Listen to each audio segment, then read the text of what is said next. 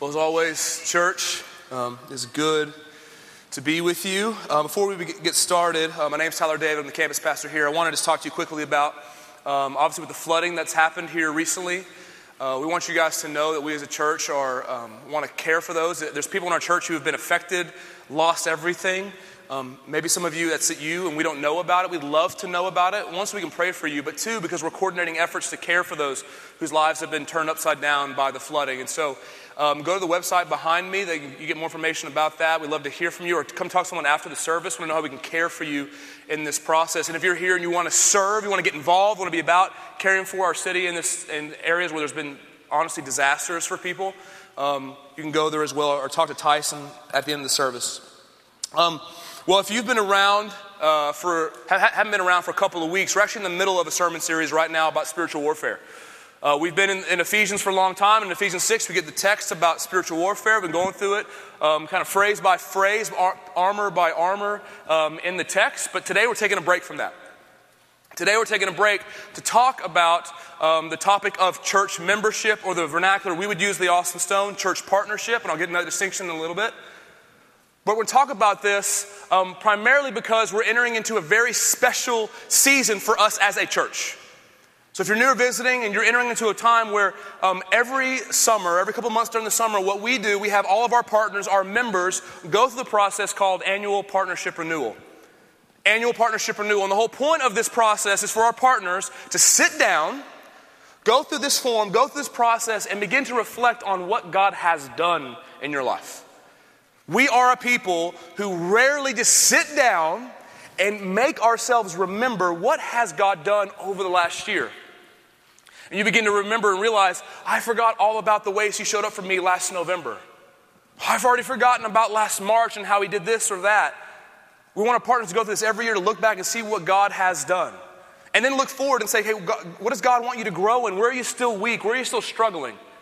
It's an opportunity to share stories of what God's done. I mean, there are stories that are happening in this church, in this people that I know nothing about, and I'd love to know. Stories from like small ones to that you're like, man, this is the first year I've ever been in the Bible consistently and read it and prayed. To large stories of, I got diagnosed with cancer this year and I saw God show up and care for me in the process. I had a relationship that was torn and I saw God begin to mend that relationship. I got to lead somebody to know Jesus for the first time. I want to know those stories. And the goal of this renewal process is for all of our partners at the end of that to look back and say, what has God done? What does God want to do? And then to ask the question, is God calling me to partner with this church again? We don't ever, and I don't ever want us to be a church where people just kind of haphazardly exist here. Where you kind of just happen to be a partner and you happen to go to this church and you happen to be a part of what's going on with the Austin Stone. Well, we want people to have a conscious, intentional design and say, no, I purposely and want to be in this church. I want to be in the fight with this church. That's what we want. We don't want you just casually attending. We want you all in. So for partners every year, it's asking the question, is God calling you to partner with us again? And so we're going to give you more details about that at the end of the service. Tyson will tell you all about that. But I want you to know that's why we're talking about church membership, church partnership. So here's what I want to show you today. I want to show you the importance and the necessity of a local church. The importance and the necessity of a local church. That if you want to follow Jesus in all the way he calls you to, and all the ways he commands you, and all the ways he desires for you to follow him, you need a local church. You need one. You need a people you belong to. If you want to express faith in all the fullness you're supposed to, and you want to benefit from all that Christ has given to his people, you have to be a part of a local church, because God has never meant for you as an individual to simply define everything for yourself. He has always meant for you as individuals with unique desires, unique dreams, unique stories, all the different things that make you an individual, that make you you. Those things are good. But he's never wanted you to be the only thing you think about. He's always wanted you to be this person who you find your meaning and purpose and identity as part of a larger community, as part of a larger whole. I mean, you can see this just in humanity. Not even Christians, like whether you're a Christian or not, to be fully human is to belong to other people. Like, to be fully human is to belong to other people, whether you're a Christian or not. I mean, think about the life cycle of a human being. You are made by other people. You live before you're born in another person. When you are born, you need other people to care for you. You can't find a creature on this planet, you'd be hard-pressed to find, a creature who is more helpless for a longer period of time than a human child. You need people to help you survive. And then even more than that, when you get older, even as a grown person, you have your own job, you have your own money, your own house, you still need other people for commerce and trade and your job and your house and your clothes. I mean, we are utterly dependent on other people. To be human is to belong to other people. That's just physical. Not to mention the deep things of what it means to be a human. Like, human beings who do not have relationships of love with other people are miserable people. You've been there. Seasons where you haven't felt like you're known by someone or you know someone intimately. You feel miserable because you are made to belong in a relationship of love to other people. It's hardwired into you. That's why loneliness is one of the most paralyzing feelings you can have, because you're so hardwired for relationships. If our society and our culture is a testimony to anything, it's that no matter how much stuff you have, how much money you have, how much entertainment you consume, you cannot get rid of loneliness. You can have all the stuff and the money in the world, and as soon as that stuff's done, if you don't have relationships of love, all of a sudden that loneliness, that isolation comes crashing over you again. It's hardwired into humanity to belong to other people. To be fully human is to belong to another. You've read this verse before if you've been in the church for any period of time. But Genesis 2:18, the creation account, is clear that God did this on purpose. Then the Lord God said, when he made Adam, he said, it's not good that the man should be alone. I'll make a helper fit for him. He's talking about marriage there, but the principle is you are made to belong to other people. To be fully human is to belong to others. And the reason relationships are so difficult, the reason any relationship to sustain for a long period of time, whether it's a sibling relationship or romantic relationship in marriage, or whether it's a friendship, the reason relationships have a hard time sustaining for long periods of time is not because they're not necessary and not because they're not needed. It's because we have sin. The reason they're so hard is because you long for them so much that you have sin that keeps you from doing the things that you should. And so when you and I rebelled against God and we lost him, we lost everything else. So all the good things he gave to us, like relationships, get difficult and get hard and become strife-oriented and become me-oriented. So when God is thinking and planning salvation for people, he's thinking about creating a new community of people. God's thinking about saving individuals so that you can belong to a new people. A major part of salvation is God saving you from being just simply an individual. It's one of the major things the gospel does. When God sent Christ, he sent him to give you a new relationship with God, sure, absolutely, 100%. But he also sent him to give you a new relationship with his people. A new relationship with his people. See, once again, to be fully human is to belong to other people. And what God is doing through Christ is restoring to you your humanity. See, you're human. You're made to belong to people, but sin gets in the way and it brings chasms to relationships. And what God is doing in Christ is restoring humanity and making it possible for forgiveness, making it possible for reconciliation, making it possible to have love again. God is restoring our relationships, and he does it by making you a part of his eternal people.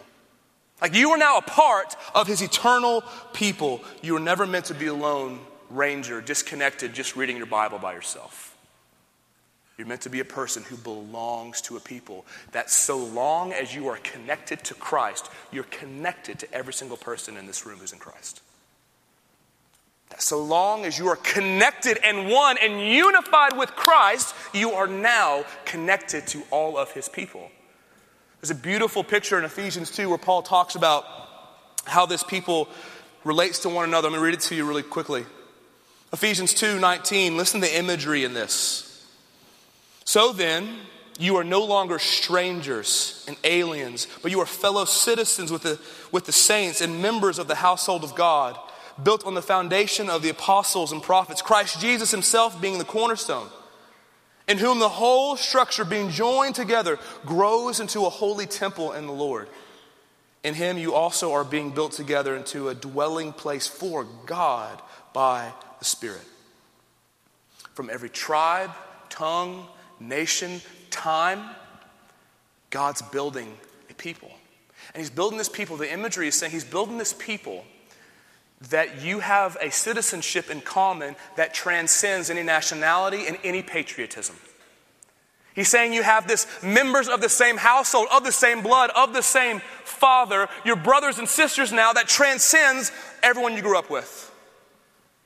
Every family you could grow up with, there's this family in Christ you're part of that transcends all of those.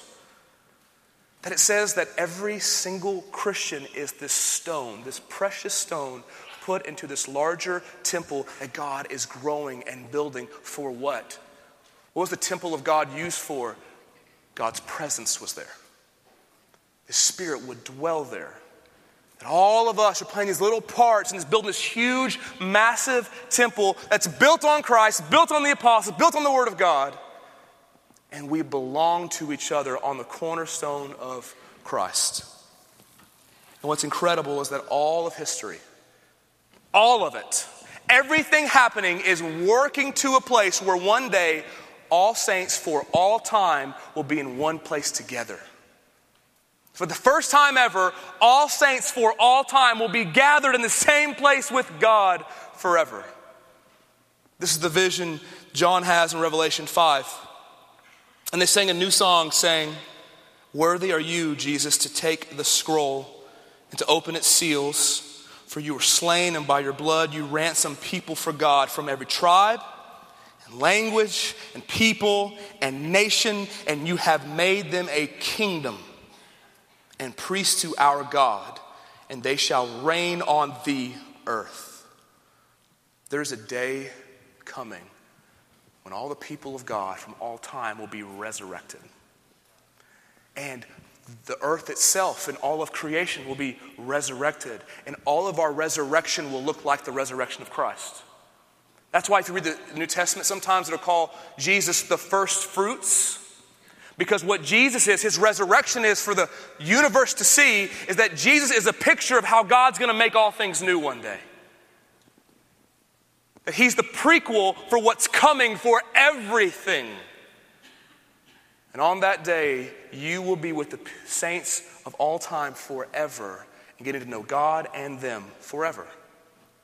That's where everything is going. That day's going to happen. You may not think about it a lot, but you, if you're in Christ, are going to get up from the dead one day.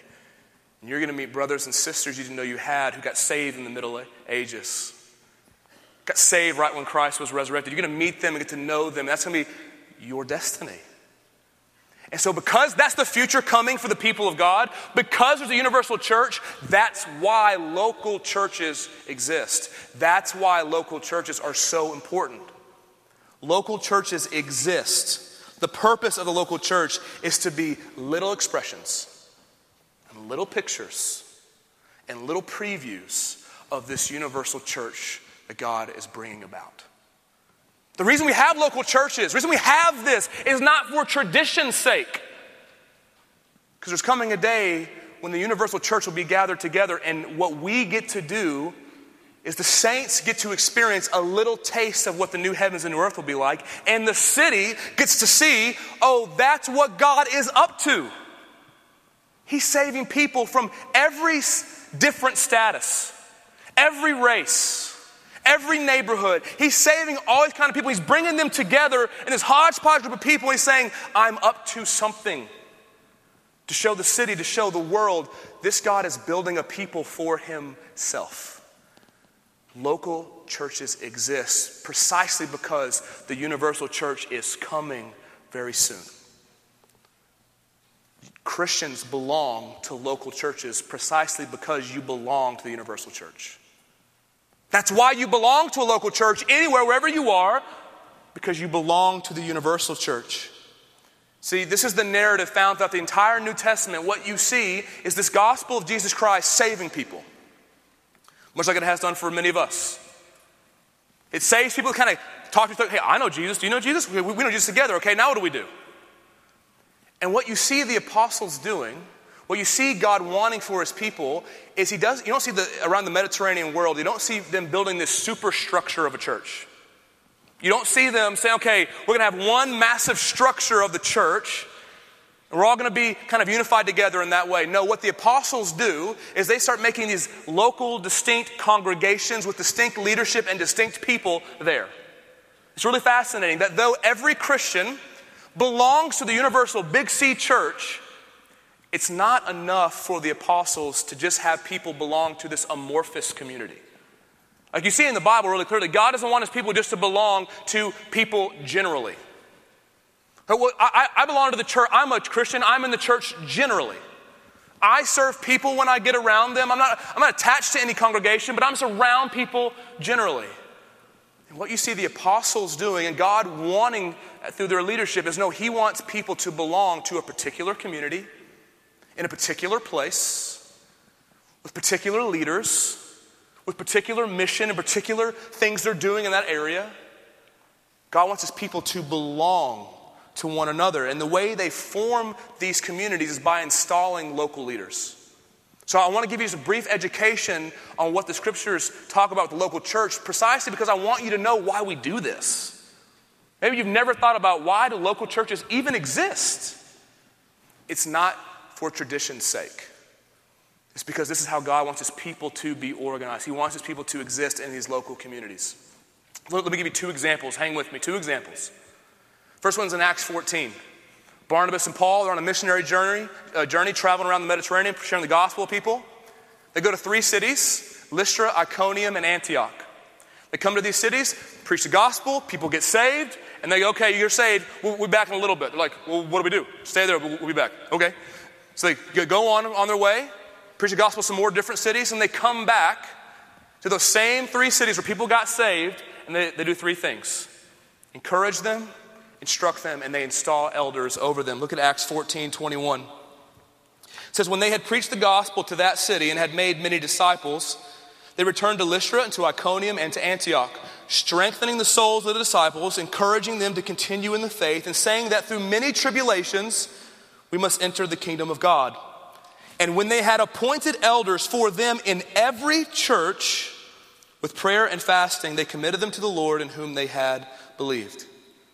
These people come to Christ. You're kind of talking to each other about them all loving Jesus together. Paul sees that. Fantastic. Installs elders, then he leaves. That's his pattern. In Paul's mind, what's fascinating to me, in Paul's mind, as long as there is a people there with elders over them, they're good, I can move on. Now, there are more structures the churches create, but for him, that's the bare minimum what's needed. You see the same thing happens, the second example is in Titus. The island of Crete, same thing. Paul preaches, people get saved. Here's what he does.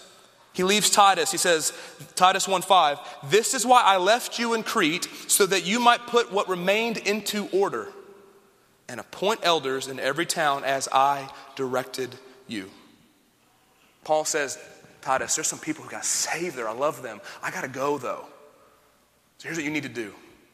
Find these men who meet the biblical qualifications, and you install them in every town, elders over that people, and they'll be good. They're saved. They got the Spirit. I'll write them some letters. They got some elders. They're good. You see, this fascinating thing to me is that God wants his people to express their obedience and love for Christ in local communities. Hear that really clearly. If you're in Christ, he wants you to express your obedience, your love, primarily in a place where you belong to a local church. So Jesus says, love one another. Okay? Pretty simple command. Love one another, church. Now, he definitely means all Christians. He means if you meet a brother or sister from a different country, somewhere else, you should think about this, my brother, my sister, I want to love them. But he especially means the people who are sitting next to you today. He especially means the people you see every week. Because I can tell you this, it's much easier to go somewhere and love somebody for a week, for an instant, to put your spiritual hat on and really be a Christian. It's much harder to come back and be around the same people consistently who know your weaknesses, know your insecurities, know what you're like, and keep loving them. He especially means loving people in a local context. And it's in a local context where you get to experience all the benefits of the church. Like, you don't get encouraged generally from Christians all over the world. You get encouraged in your faith from the people in this room. You don't take the Lord's Supper and communion generally all over the world. You take it with the people in this room. You get trained for mission with the people in this room. You get challenged in your sin by the people in this room. All the things God has in mind for his people don't happen just generally. They happen specifically in a context where people around you can actually do that. And here's what happens when you remove yourself from the local church. When you remove yourself from the local church, you are setting yourself up to be at best spiritually apathetic and to be at worst in serious spiritual danger. Hear me really clearly. If you remove yourself from the relationships of a local church and the leadership of a local church, I'm telling you, you're setting yourself up for over a long period of time to be spiritually apathetic or to have serious spiritual failure. See, local churches, we tend to kind of think, no, it's too demanding. They want me to do too much stuff. And I want to have a schedule that's more flexible. And I want to be able to go do whatever it is that I want to do. And I understand that. But you may have a more flexible schedule, but I'm telling you, if you're not a part of a local church, you will not have a more content heart. You will not have a more passionate relationship with Jesus. It will slowly, over time, begin to flounder. That's a common thread that happens to people. They get outside of a local church and they begin to flounder. There's a couple of reasons why. One really obvious reason, we're in the middle of a series on spiritual warfare. When you go outside the local church, you are opening yourself up to be vulnerable to satanic attack. It's a fascinating passage. I won't go there in 1 Corinthians 5, where Paul says that there's this person in unrepentant sin. They won't own up to their sin and call it evil. They're continuing in it. And they're saying they're a Christian. And what Paul says is take that person and remove them from the relationships of the church. Remove them from the leadership of that church. And he says when you do that, Satan will go after him. And what's fascinating about that is what Paul is saying is that there is some spiritual protection within local churches. There's spiritual protection here that when you leave, you're saying, come and get me. And in a lot of ways, you won't have all the defenses that God's given to you in the church. That's one really obvious way, but I think the even bigger reason that I don't think we talk about a lot, I never really thought about until the last couple of months, is that when you remove yourself from the local church, you are forcing yourself to be everything. When you remove yourself from the local church and the relationships and the leadership and the gatherings of that church, you are forcing yourself to be everything. You are forcing yourself to play every role, carry all the weight, and have all the gifts. Let me explain to you what I mean by that. I met with a leader in our church a couple months ago. And he was leading a missional, he's not on staff, he's leading a missional community, leading a service team, and I just want to get to know him. So we're talking lunch, and his story was very similar to a lot of people's story, kind of what I described. Kind of grew up in and around the church, kind of loved Jesus, but then he left the church for a lot of different reasons. And usually when people leave the church for a lot of different reasons, there's some good, understandable, valid things in there, and then there's some silliness and some pride and arrogance in there that kind of all mixed together. And he left. And what did he see? His fervency, his zeal for Jesus began to slowly decrease. Jesus' importance in his decision-making and how he thought about his life and where he lived and what his schedule looked like and what he read and what he watched and who he hung out with and his purpose. Jesus became less and less important in those things. And what happened is God brought him back. He did a lot of cool things in his life, became part of the Stone, started growing a lot. And then he said this really profound, insightful thing. And as soon as he said it, I told him, I said, bro, I'm stealing that and preaching that for sure, okay? We're a community, right? We get together, write the sermon, okay? If we get lunch, you know what I'm doing. I'm mining for material. But he said something that was so profound. He said it, and I was like, I've never heard anyone say that. He looked at me, he said, Tyler, when I was out of the local church, it was too much pressure and too much weight. And I thought it was fascinating. I go, too much pressure, too much weight to be outside the local church? Because in my mind, I hear people talk, being in the church, there's too many expectations, it's too restrictive or whatever. It feels too much pressure. He said the opposite. I said, explain to me what you mean by that. And he told me, he said, Tyler, when I wasn't part of a local church, I'm not saying the Austin Stone, I'm saying just a local church. He said, I had to be everything. He said, so I had to give myself fresh vision and direction and leadership. I had to train myself on what books I should read. I had to make sure that I had songs to sing. I had to make sure that I was knowing how to interpret where I was going through. I had to be my counselor. I had to be the one who rebuked me. He's like, I had to be everything. And so eventually what happened, it was too much. Because God has given all the gifts to his church, but not every person has all the gifts.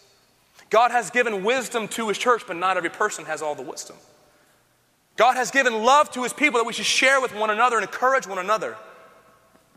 You see, when you try to play every role, you're not gifted for it. You find yourself puttering out because you're outside of the church. God designed those things to be given to a people, not to a person. There's a lot of you in this room. It's a large church. There's a lot of you in this room who show up and you're wondering, why is my spiritual life hot, cold, hot, cold, hot, cold? You want to know why that is? Because typically, the things that you feel most in love with Jesus when you do them are the things you're probably gifted at. But then you get into areas of weakness where God hasn't gifted you. God hasn't given you insight or wisdom or the things you need. And so you're not involved in the church. And so you don't know how to follow Jesus in those areas. And you begin to flounder in those areas. And so you're really good when you do the things you love, but not so much when you do the things that you're not as good at. See, there are people in this church who have a gift of wisdom. And they're great counselors. And you're explaining to them how you're doing. And they say, hey, does this describe how you feel? And you're like, how are you in my head right now? And get out. There are people in our church who are incredibly gifted with mercy, and they empathize with you in ways that no one else can. There's people in the church that's a gift of service where they know how to meet needs, and they do it in such a way where you just feel incredibly loved by them. There's people in the church with the gift of leadership, and they can just see clearly where we need to go. And you're like, I didn't see that, but that's where we need to go. Teaching, faith, generosity. I go on and on about the gifts God has given to this church. And all of us don't have little gifts that we have, but none of us have all of them. And that's why when you get outside the local church, you're saying, I have to bear the entire weight a church is supposed to share together. So you begin to flounder, you begin to putter out. And that's why all of you, whether it's the Austin Stone or not, I don't care. But you need to belong and go all in somewhere. Some local context, some local church. They preach the Bible, love Jesus, go all in there. Because that's how you're going to grow. You need that people to help you. And that's why we have partnership with the Austin Stone. That's why we have it. Because partnership with the Stone is people saying, okay, we all agree, no one compares to Jesus. No one's even close. So let's lock arms together and follow him together. See, partnership with the Stone is this. It's formally committing yourself to special accountability to following Christ and advancing his gospel alongside of this church and under these elders. Partnership is formally committing to special accountability to following Jesus and advancing his gospel alongside of this church and under these elders. So what I want to do really briefly, our rest of our time together, is unpack for you that statement and what partnership is at the Stone. First, partnership is special accountability to following Christ. Special accountability. See, some churches use the term member, and that's totally fine. We don't think that's a bad thing or a negative thing. It's totally cool. But we use the term partner because we think partner carries with it a specific connotation that we really want to define our church, whereas member carries with it another connotation that we don't want to define us as a people. Here's the distinction. Membership, in most areas of your life, tends to carry with it the connotation of special privilege. So when you think about becoming a member of anything, what's the question you ask? What's in this for me? What's in this for me? Okay, if I'm become a member, what do I get in return? What do I get? I mean, think about if you're becoming a member of Costco and you're thinking, do I want to buy my cheese in bulk? Yes. cheese. Like that's why you would do it. Or whatever you would like to buy in bulk, okay? Massive things of cereal, like whatever it is, you're saying, okay, I want to be a member. Why? So I get special privileges. And often we think about church. Church becomes the place where we want to become a member so I can get and consume my religious goods and services. I'm going to become a member because I get special things, right? I get to receive more and more, and then you find out, whoa, so being a part of the Stone doesn't get me any special stuff? And I can still be part of this church and be here? Then why be a partner? That means you're thinking like a consumer. You're thinking like a consumer. What's in it for me? Here's how partners think. The partnership question is this the people God's calling me to serve with? Is this the people God's calling me to pray with? Is this the people God's calling me to go on mission with? Partners are saying, is this the people I'm going to come alongside and go on mission with? That's what partnership is. It's special accountability, and it's accountability following Jesus. Can I tell you, the commitments we ask partners to take are nothing more than following Christ. Like, we're not adding things to the Word of God and saying, okay, it's this, but if you do this, then the Austin Stone will really like you. No, we don't want to hold you to anything that Jesus doesn't say. Partnership is saying, I want to be held accountable to nothing more than following Christ, but also nothing less than following Christ. So even the areas when you're like, well, I don't want to follow him that way. Like, well, no, but he defines what it means to follow him, and this is what he says. So it's special accountability of following Jesus. And so if you love Jesus, that makes all the sense in the world. But if you don't really know him or have affection for him, then why would I want someone to keep me accountable to following him? That's why to be a partner, you believe this gospel first and foremost. So you follow Christ and you advance his gospel. At the Stone, we're always going to have a disposition and an orientation that's outwardly focused. Always. Always. We're always going to be thinking, how can we bless this city? How can we be a people who are sent out in the city or sent out to the nations? We're going to be thinking about, okay, how can we use our resources to care for the poor and the oppressed, the orphan and the widow in this city? How can we be a people who reach our neighbors in this city? How can we be a people who reach the nations through this church? We're always going to have that disposition because we know what Jesus said. Jesus left the church and he said, you guys stay here, have worship services forever. I'll be back in a couple thousand years. It's not what he said. I know it may be hard to believe, but worship in heaven will be better than the Austin Stone. Roger knows. Now, I don't know if they'll have tattoos or anything, but it will be better. It'll be better. I mean, Jesus has a tattoo on his leg, but other than that, there'll be one tattoo, okay? Worship's going to be better in heaven. So Jesus says, I'm leaving so you guys gather together and you worship and you use that as fuel for you taking the gospel to the ends of the earth. That's why I'm leaving you. I'm leaving you to go on mission. And so for us as a partnership, we're going to say, let's follow Christ together. Let's gather together. Let's worship together. But let's be a people who go outside of these walls to the gospel forward.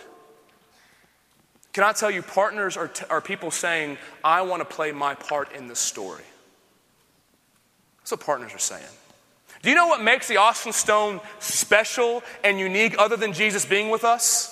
It's not preaching, it's not worship, it's that we have people in this church who genuinely believe we're in this together. Like if you're thinking partnership, okay, I'm here so you can do the work for me, you're not going to understand our church. We want to be a people where partners have stories to tell.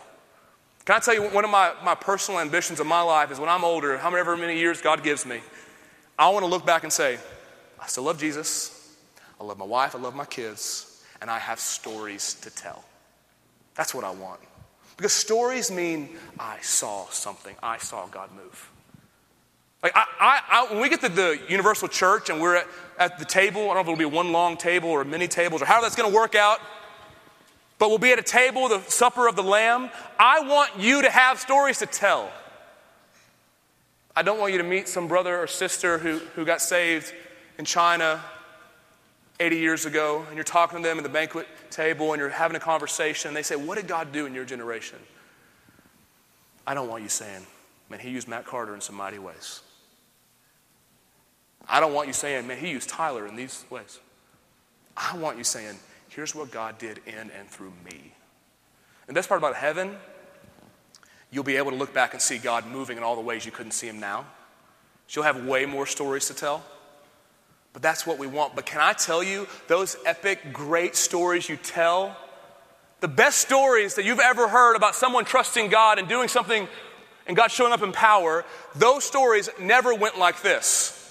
There was a person who knew the promises of God, and they did everything that came natural and easy to them, the end. You're like, that's boring, right? It's never how they happen. But you and I want that and the stories. You can't have both. You can't do everything that comes natural, everything that comes easy, and expect to have God show up in powerful ways. No, the great stories of faith go something like this. I knew the promises of God. I knew what he had done for me. I knew what he called me to, and I was terrified. And I was weak. But I went and I loved that person who was awkward for me and challenging for me. And I went to that place that felt foreign to me. And it was, for me, it was next door. For them, it was across the ocean. But we went to this place, and I didn't know how to talk to them, but I showed up anyway. It's going to be, there was a mess, there was a need, and I found myself entering into it, and I found God, through my weakness, showing up in power. And partners are saying, please give me a push to that. Partners are saying, hey, I know me. I'm going to tend towards boring and doing everything that's easy. Give me a little push. Help me take some risk. Train me up on how to do that. That's what partners are saying. And that's what makes the Austin Stone unique, is we have people who say, I want my story. I want God to use me. And we'll only be a unique church so long as that exists in us as a people. So we follow Jesus, we advance his gospel, and lastly, alongside this church under the care of these elders. If you're going to be a part of this church, you got to know people. Like, you're not going to know every person in this room. Often the refrain for our campus is, it's too big. Can't get to know anybody. But there's no church, unless it's a church of 12 or 15, you get to know everybody the same. You know, there's going to be a select few people, 10 to 20 people who you'll know really, really well. And that's why we, as partners, one of our commitments is to be in a missional community, a gathering of people, 10 to 25, some 35 people, of families, singles, all sorts of people. That's the primary way we gather outside of Sundays. I don't know if you know this, but church structure-wise, we primarily gather on Sundays together as a church. We gather throughout the city in missional communities. And missional communities look different to every pocket of people, different rhythms, different expectations. There's difference to every missional community. But the point is, it's in those missional communities where you'll get to be known deeply. See, you probably wouldn't confess sin to someone who you just met today. Maybe you will. Be weird, but maybe you will. You should have, but we want you to have people who know you that the expectation is, hey man, how are you doing? And you tell them. Like, there's to be people who can encourage you. You can only be as encouraged as you're known. I can give you specific encouragement if I know you specifically. It's where you're challenged. It's where you read the Bible together. It's where you go on mission together and hang out with people who don't know Jesus together and share the gospel with them together. It's where you talk about your finances together. All the things that God calls you to, it happens mainly in those smaller networks of relationship. And the thing of our missional communities is everyone is saying, though we look different and we're all over the city, the common bond is we're devoted to each other, devoted to the Word of God, and devoted to being on mission in the city. So alongside this church, and lastly, is under the care of these elders. As one of the elders myself of the Stone, it's one of the greatest privileges of my life. I mean, I seriously, after Jesus, my wife, my kids, being a pastor and elder here at this church is the greatest privilege and gift God's given me. Absolutely. I know it's true for every elder of this church. We all feel the same way. It's one of the greatest privileges we have. I can't believe you listen to me teach you the Bible. I really can't. I can't believe that people with our elders would share such sensitive information. And we take that very seriously. And I want you to know, partners receive a unique care from our elders. And here's what I mean. When I'm talking to someone who I know is a partner, there's a different dynamic there. Why? Because I know they want me to be their pastor. Like the elders know, okay, if this is a partner, they have said they want me to play this role in their life. So if you're not a partner, it doesn't mean we won't care for you or talk to you or anything like that. It just means I don't know the dynamic we have. Do you care about what I think at all? Do you want me to instruct you on what the Word of God says? Do you want? I don't know. But partners are saying, no, I want these men who God has called and qualified to serve and shepherd this church. I want them to play that role in my life. And here's where it really, where the rubber meets the road. Because we have a large church and our elders probably won't get to know everyone as best friends, but here's where the rubber meets the road. It's when, God forbid, it's when one of our partners is deceived in sin. It's when one of our partners is deceived by sin.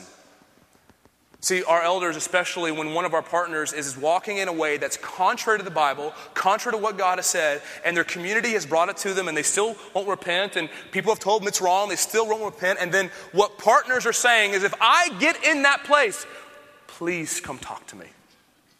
Partners are saying, I know myself. I've been deceived before, and I'm not saying it won't happen again. So if it does, will you please bring the gospel to me and the Word of God to me and call me out of sin? Because sin's not going to lead me to Jesus, and He's what I want. Can I tell you, I'm a partner of the Austin Stone. And if I lose my dang mind, start saying crazy stuff and doing stuff contrary to the Bible, I want the elders of this church to call me out. Why? Because I want Christ. There's no one like Him. And if I'm in sin, that's not taking me to Him. And I want them to lovingly call me out of that. Partners are saying, I know myself. I want to be held accountable if those times come. Myself, the other elders, are going to give an account for how well we care for our partners. Like I'm going to talk to Jesus. Me and the other elders are going to talk to Jesus one day. I'm sure there'll be a long line of all the elders got to talk to Jesus about stuff. It's kind of waiting like, here we go. He's going to get me and the other 24 guys who are elders and say, how'd y'all do? Did you teach them the Bible even when it was hard? Did you care for them, make sure they had leaders and systems and structures for them? Did you keep watch over their souls? Were you praying for them when no one else knew? We're going to have to give an account. And that's what partners are saying is, you guys are the leaders I want to follow, and you're going to give an account for me. That's why we take it so serious, is our partners in particular who've said they want this care, I'm going to talk to Jesus about one day. This is what Hebrews 13 says. Obey your leaders and submit to them, for they are keeping watch over your souls as those who will have to give an account. Let them do this with joy, not with groaning, for that would be of no advantage to you. I love this church.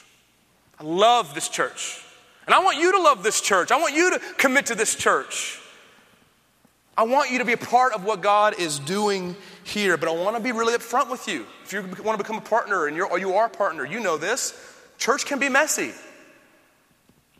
It can be really messy. Now, it's not messy all the time. When people try to present the church as always messy, that's an exaggeration. But it can be messy. You want to know why it's messy? Because you are. Because I am. Because we're still, even though we're in Christ, still way too insecure and way too sensitive about stuff. That even though we're in Christ, we're still way selfish, and we only think about ourselves, not anyone else. But what makes this church special and why you want to partner with this church is because Jesus is with us. He's with us. That's what makes this special. He's here. And when you are a partner, you're saying, looking at this church and you're saying, these are people who Jesus died for. That isn't just an elder. That's someone Jesus died for. They're not just a deacon or an MC leader or a married couple or a single or a family or a child. That's someone Jesus saw in his mind as he's being crucified for them. And partners are saying, I want to be a part of this people for this time, for this mission. That's what we're saying. And Jesus calls this people you're a part of, he calls it his bride. He says, I'm the head of this body. And can I tell you, no one knows the sins, the weaknesses, and the shortcomings better than Jesus. He's the most offended party in this church. What does his cross do for us? It makes it, listen, where he's not ashamed to be in this church. not ashamed to be head over this church, not ashamed to call this church his bride. So here's the question. If Jesus himself is that committed, that devoted to this people, how much more so should we be? If that's how Jesus feels about this church, if he can say, my bride, my body, then how could I ever be ashamed of what he loves?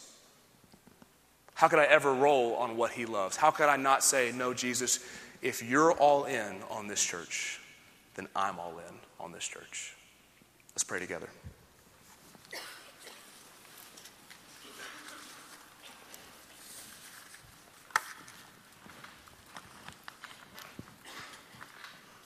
Just take a moment.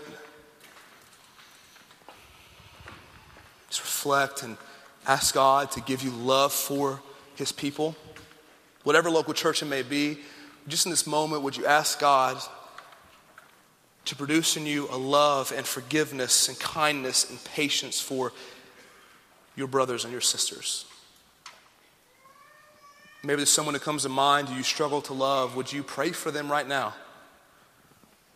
Would you pray that God would show his face to them, be kind to them? Father, we want to be a people who display what you're like. God, we want to be a church who shows Austin what you're like. And Jesus, you said that by this, by the way you love one another, the world will know you are my disciples. By the way you love one another. God, the only way we'll ever love your people in any form or fashion the way you love your people is if you remind us that we're loved, we're forgiven, we're cherished, we're yours. And that when we come and eat at your table, we're reminded of all that we've received from you, Christ, how you give everything for this people, then it makes all the sense in the world to commit and go all in with the gathering of your saints.